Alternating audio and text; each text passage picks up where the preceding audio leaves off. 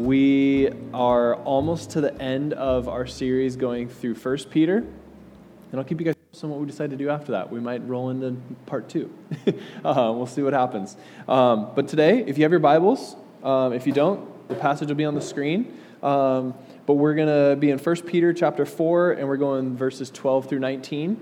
And Peter he's been talking a lot about the suffering, the challenges that the believers face at this time, 2,000 years ago, okay?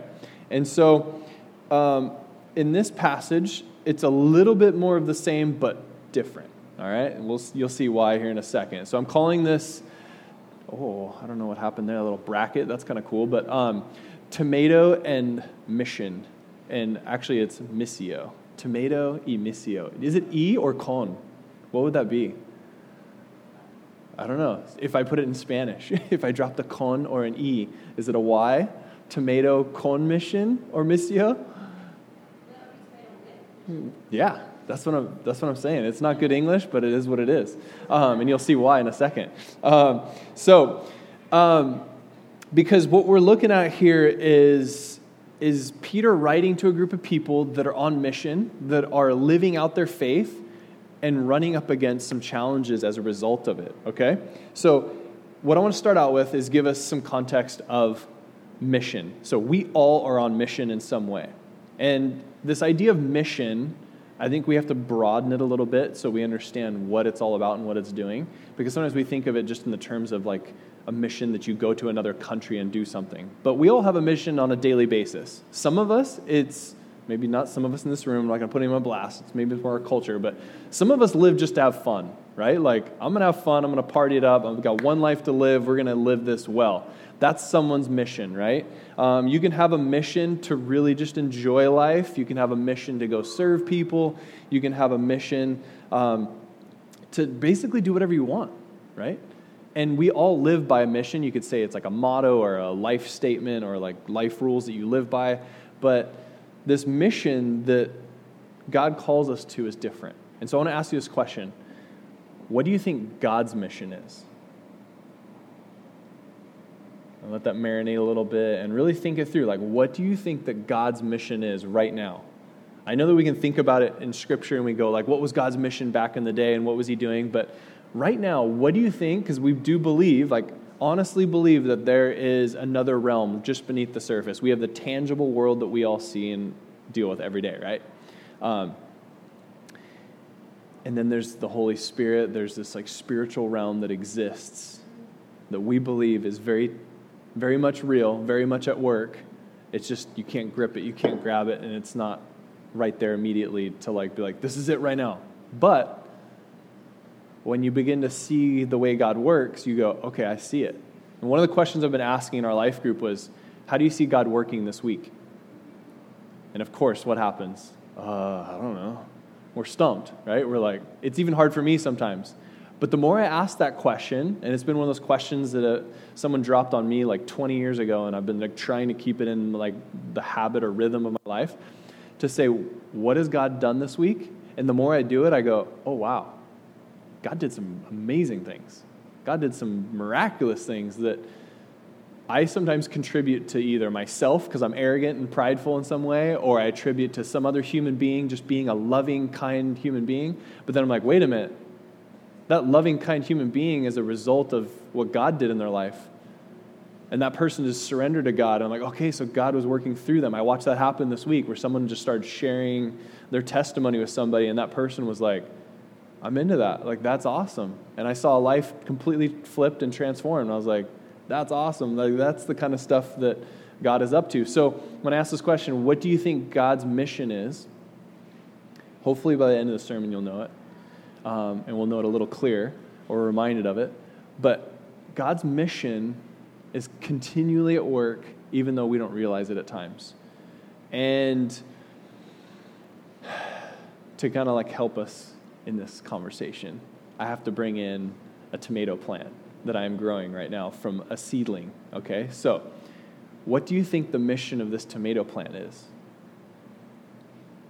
Maybe you've grown a tomato plant, maybe you enjoy salsa, maybe you enjoy some beautiful, I don't know, slices of tomato on a sandwich, as I do. Maybe don't, I don't know. But the purpose, the mission of that plant is to grow a tomato, right? A delicious tomato. And it's going to be in my backyard. This sits back there, and it looks small, but it's pretty big right now. That's a big 5-gallon pot. And I started that from a friend's seedling. So my friend Eric, who took a bunch of just little cups, dropped a bunch of seedlings or a bunch of seeds from last year in, and started growing them. And he was like, "You want one?" I was like, "You know I want one. A beautiful, delicious Roma tomato. I'm in." And so I took it, and it took a few days to get going because I had to acclimate from going indoors to outdoors. And so I was kind of worried about it. It was like, it's been really hot, and so it's been like kind of withered and kind of struggling. And then eventually, this really good soil that I put it in just allowed it to thrive. And now it's got this like nice like root base going, and it's growing. I can see it's going to do well. Got a good little wire trellis that it's going up. The mission of that plant takes a lot of work. I don't get to reap the benefits of that thing yet, right? There's a tomato that's eventually, that I'm hopeful for, is going to be there, and a rabbit or something is going to come and destroy it and take it from me. But I'm going to get to reap the fruits of all that hard work, that suffering, the trials, the work that goes into it. I want to use that as a backdrop to talk about the mission of God, because I believe that there's fruit at times that we don't see. I know there's going to be fruit. That's why I'm putting this hard work into it. So let's read the passage. Here we go. "Dear friends, do not be surprised at the fiery ordeal," that's something to underline, "that has come on you to test you, as though something strange were happening to you. But rejoice inasmuch as you participate in the sufferings of Christ, so that you may be overjoyed." That's a big one. "Overjoyed when his glory is revealed.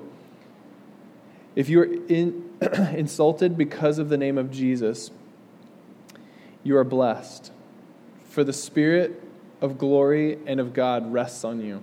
If you suffer, it should not be as a murderer or a thief or as any other kind of criminal or even as a meddler. However, if you suffer as a Christian, do not be ashamed, but praise God that you bear that name." I'm talking about Jesus. For it is time for judgment to begin with God's household, and if it begins with us, what will the outcome for those who do not obey the gospel of God? And if it is hard for the righteous to be saved, what will become of the ungodly and the sinner? So then, those who suffer according to God's will should commit themselves to their faithful Creator and continue to do good.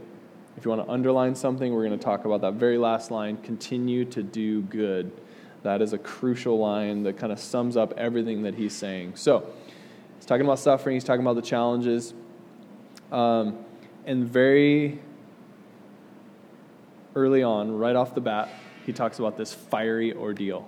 Let's talk about the fiery ordeal. Persecution at this time, 2,000 years ago, around 60 AD, was intense. Okay? So, disclaimer, I was going to throw some images, some paintings that people have done or that have kind of reenacted situations, but I was like, I don't know if the kids would be in here, and I didn't want to really get into that. But the scenario that we find ourselves and we find Peter writing to is intense. Okay? The intensity that we don't even know, we don't even understand, we can't fathom. I know that in 2015 there was a beheading of 20 Christians by ISIS. That might be the closest thing that we might understand. But it's not even compared to what's happening at this time. Emperor Nero of Rome ruled Rome from 54 AD until he died as a result of suicide. That's a key thing to note right there. As a result of suicide, 14 years later. I got to make a distinction before I continue on, talking about Nero and Rome and everything that happened in the context here. So some of the questions that will start to come up as you look at suffering in Scripture, and some people will ask, so are Christ followers just supposed to suffer and just take whatever suffering comes our way, or abuse that comes our way? There's a very distinct difference, and he actually spells it out here. He's like, there's a difference between people who, where he says, like, you're a criminal, you're a meddler, you're suffering as a result of being a thief, a murderer, all these different things. He said there's a difference between that and suffering for Christ. And we have to really clearly point that out. I put it in the notes. It's on the screen probably. But abuse is an injustice that needs to be confronted. Suffering for being a Christian or a Christ follower and standing for truth and believing in a better way for humanity. It's believing that there's a missio Dei, a mission. We're going to talk about that in a second. I know that's like a Latin word that you're like, what is that? But the mission of God, it's a belief that what we're doing is bringing a way for humanity to thrive, to do well, to love in the midst of a world that says, take care of number one, right? So there's a mission that's going on, and what he's saying is that if you're getting pushback for being on mission, that's a good thing. Like, that's a good thing, because what you're fighting for is ultimately the good of humanity, ultimately the good of all creation. It's like bringing back this intended way of living. And so going back to Nero, this fiery trial, he uses this word fiery ordeal because there was an event that took place. And there's a few events that might be connected to it, and he might also be referencing a lot of other scripture that talks about a refining fire. You've probably heard of that. And this theme of fire runs throughout Scripture, that the testing, the same way that fire refines steel or hardens steel, right, and brings strength to it. There's that sort of thing happening, but what he says is this fire ordeal, which in that time, there was a massive fire in Rome. Giant. It's in history books. You can read about it if you want to go Google it and check it out and get into it. But what Nero did was he blamed Christians for this fire, because he knew that by blaming them and by pushing blame in some way on Christians, that it would make them look bad. And everything that he was doing was trying to say, I am king, I am God, I am the one powerful, and anybody else that comes against me is going to get some pushback, is going to get pushed out in some way. And so that's where this persecution comes in. That's where things like Christians being lined up and fed to lions existed, right? Like, that was Nero's thing. Like, he was creatively trying to find ways to torture Christians to send a very clear message who's in charge. A very clear message that there's one God, there's one king, there's one emperor, there's one person who's in charge. Anybody else who claims that there's another kingdom, it's not going to fly. And so there's things like Christians being, I think, put in clothing, wax clothing, tied to poles, lit on fire to light his garden, to light parties that existed where they would gather. Okay, I wanted to put images, but maybe that's too much. That's a little too intense for a Sunday morning. I don't know. But try and visualize that. Try and visualize burning Christians for the sake of sending a message and for the sake of celebration. This is how we celebrate. We burn them. I was like, that's pretty intense. So Nero, you could see why he committed suicide at some point. There had to have been a serious inner turmoil that existed. And so this fiery ordeal, when he writes to these Christians, they would understand these fiery ordeals, whether it's being lit, fed to lions, the city being lit on fire and being blamed for it, right? Falsely blamed for something that wasn't their doing, would have been crushing, would have been challenging, would have been very difficult to live under, right? And so the interesting thing that I see in all of this is that as I started to study kind of the history of it, that Christianity really began to explode in the midst of this. Because I think that, and correct me if I'm wrong, there's a very clear distinction between the powers of Nero and the power that was on display there, and the power that God was displaying through believers who were loving one another, who were meeting one another's needs, who were caring for each other. That message, that mission, right, was so much more enticing, so much more beautiful than this message that Nero was sending, that people were like, we need to talk about this. We need to share this with people. If it costs us our lives, we're going to keep going. Because this message of death, destruction, hate, that does not triumph. That does not work, right? And so when believers saw this, Christianity began to explode. It started to it went everywhere. And so people were about it. And they were about it because they knew it was good. They saw a better way. Maybe your response when you hear this is well, that's challenging. Why would we want to speak out on that? Because I believe that the better way is worth fighting for. I don't know how to say his name, but it's Elie Wiesel. Is that right? Maybe you guys know it. He's a Holocaust survivor, Nobel Peace Prize winner. He says, "We must take sides. Neutrality helps the oppressor, never the victim." Right? Neutrality helps the oppressor, never the victim. What you see Peter writing to is people who are struggling, who are facing challenges, but know that there is a side that is better than the other. And I know we're a society that doesn't want to take sides and doesn't want to push an opinion, but when we talk about taking care of humanity, when we talk about loving one another, that's a side that I will take. That's a side that I believe we as the church should take. That's a truth that we should be confident and say, no, this will transform lives, this is destructive, and we're going to call it out. And what you see Peter doing is reminding them, keep going forward, keep doing good, keep moving in this mission because this mission is worth dying for. It's so good because it's transforming lives. It's so powerful. And that's what I get excited about. As I was preparing for this, I was getting giddy about this gospel message that we get to carry, right? God entrusts you and I, he takes you and I into the rest of this week, into relationships, into conversations, into moments where we get to bring this beautiful truth, right? This life-giving truth that then people go, oh, that is so refreshing. You're the first person that encouraged me and said something kind to me this week. Everybody else in my family or my friend circle, whatever, is either cutting or saying, I don't know, just rude things, whatever it is. And when I'm around you, it's different. When I'm around you, it's refreshing, right? We don't get the persecution that they were dealing with, but we still get to bring this mission. And maybe in some parts of the world it does happen, but we get to bring this mission. And sometimes you're going to get pushback for being that loving person. Sometimes there will be challenges for that.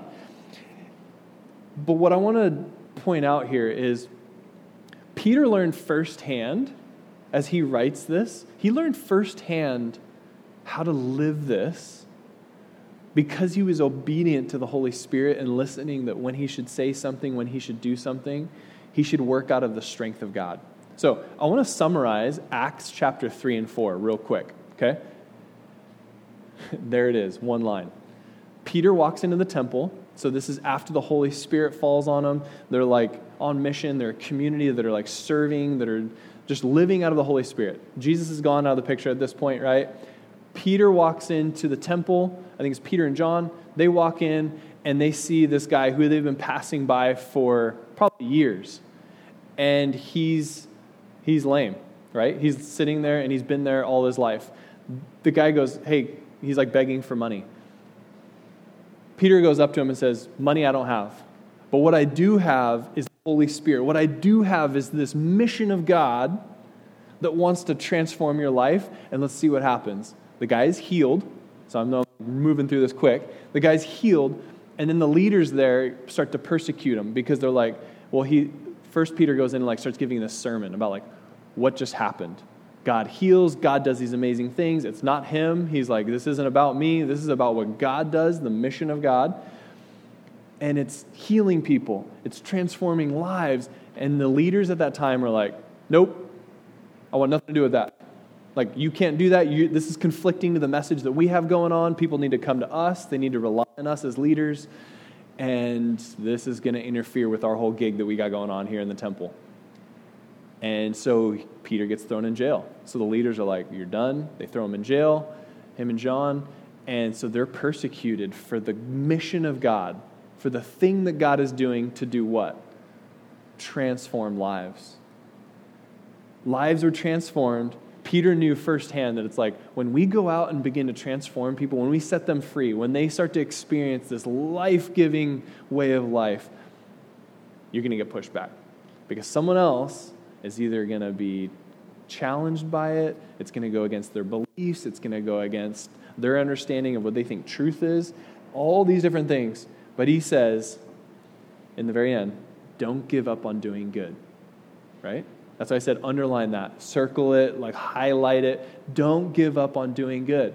Don't give up on the gospel. That's the gospel. The mission of God is to come down to begin to bring redemption, freedom, new life, right?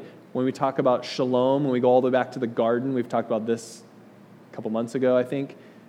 Shalom, this peace, the way that God intended us for us to live with each other, our identity with ourselves, and our identity with God, that all of that is the gospel. That's God coming in, crashing into this earth and saying, I want to change your life. And I don't want to just change your life. I want to work through you to change other people's lives. How rad is that? Like that's the mission of God, the Missio Dei.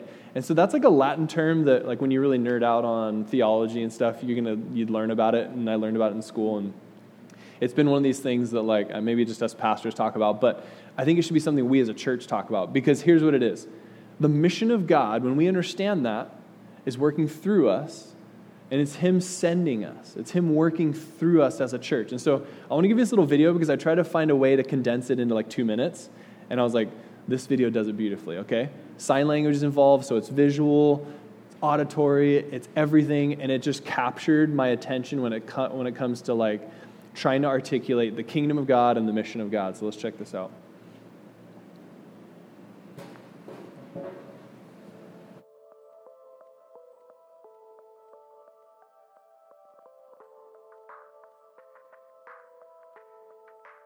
Missio Dei, the mission of God.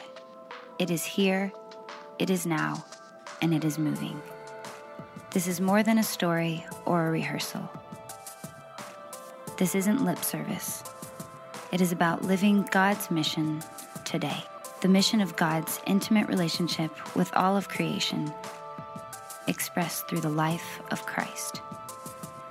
It's an invitation to embrace God's unfolding vision that Christ made living.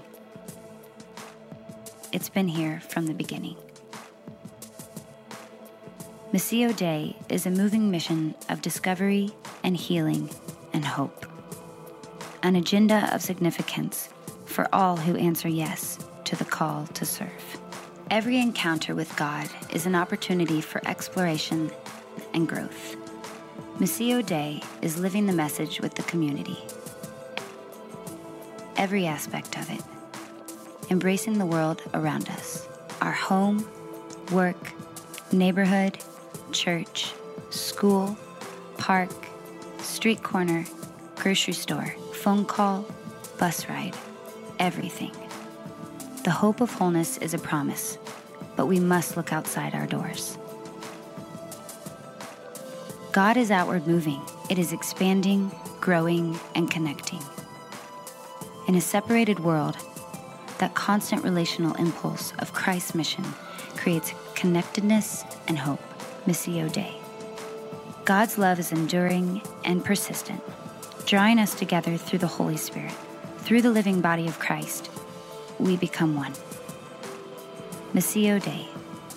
God's vision, Christ's mission. The Word must become flesh.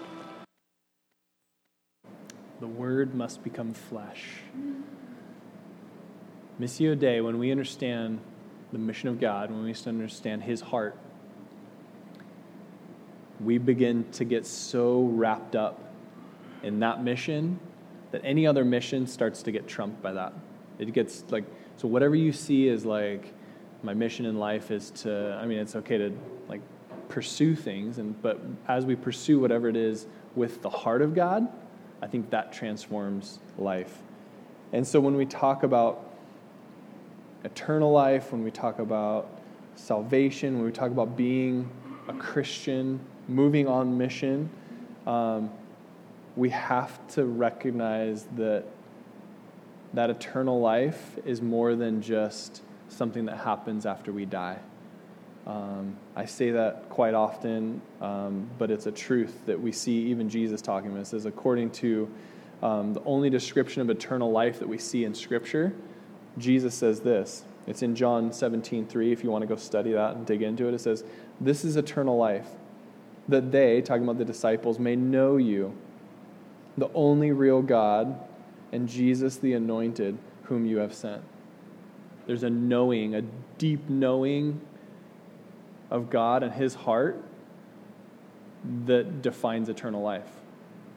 Isn't that interesting to think about? Like, we think of eternal life as like a prayer that we pray to get to heaven. But what Jesus defined it as was a deep, intimate knowledge and knowing of Jesus. That was it. Like a knowing of Jesus.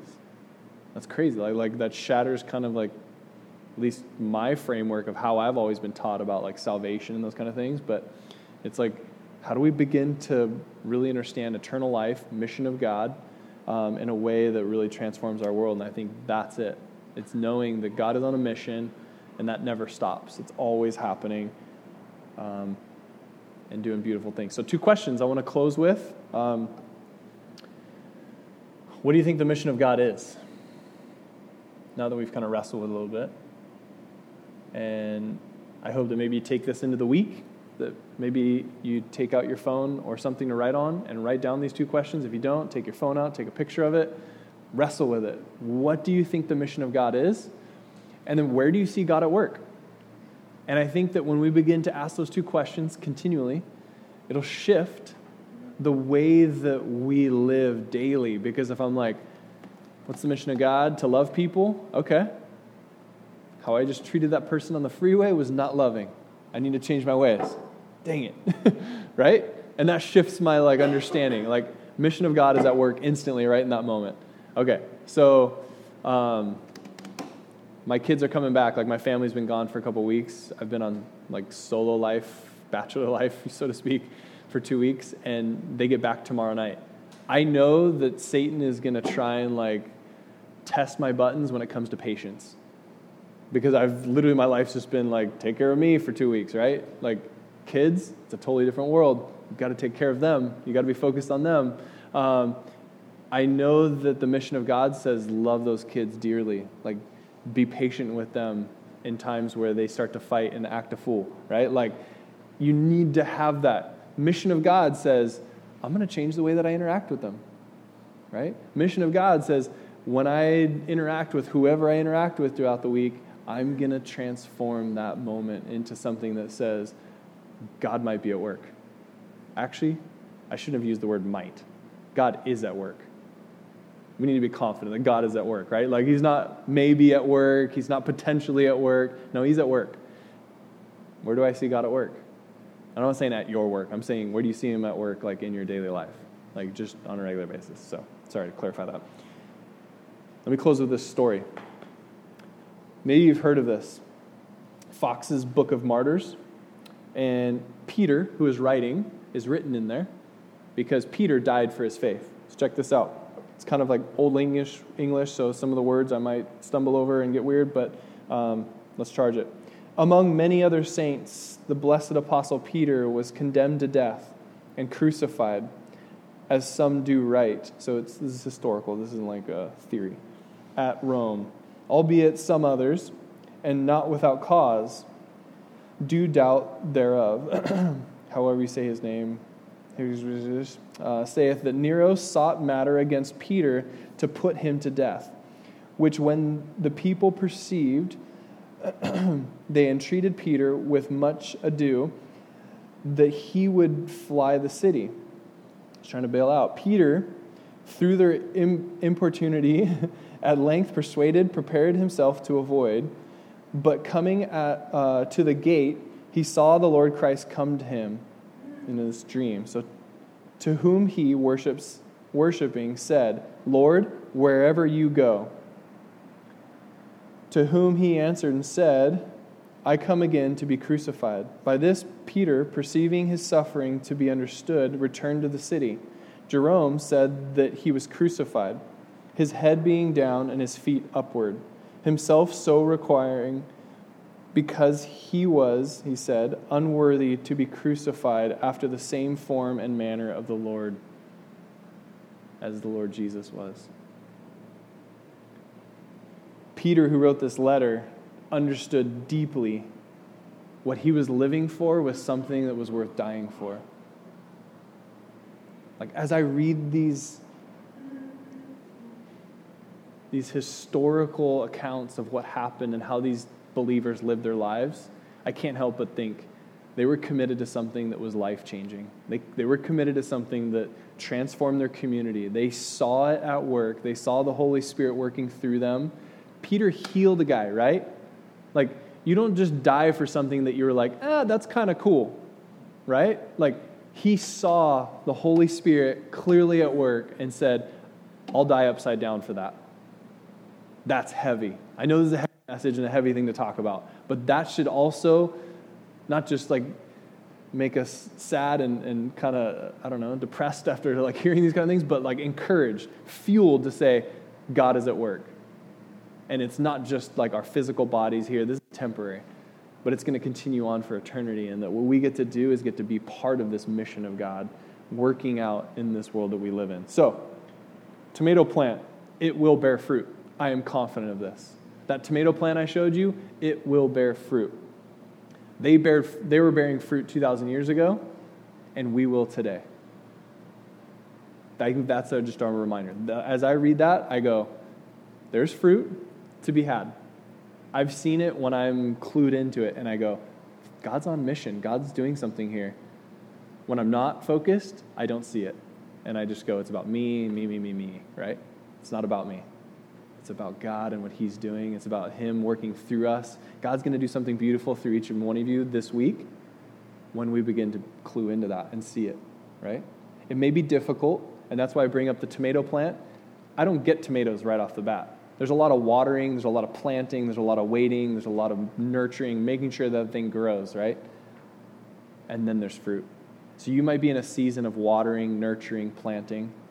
You may not see the fruit. You might be like, this whole being a Christian thing is challenging, it's difficult.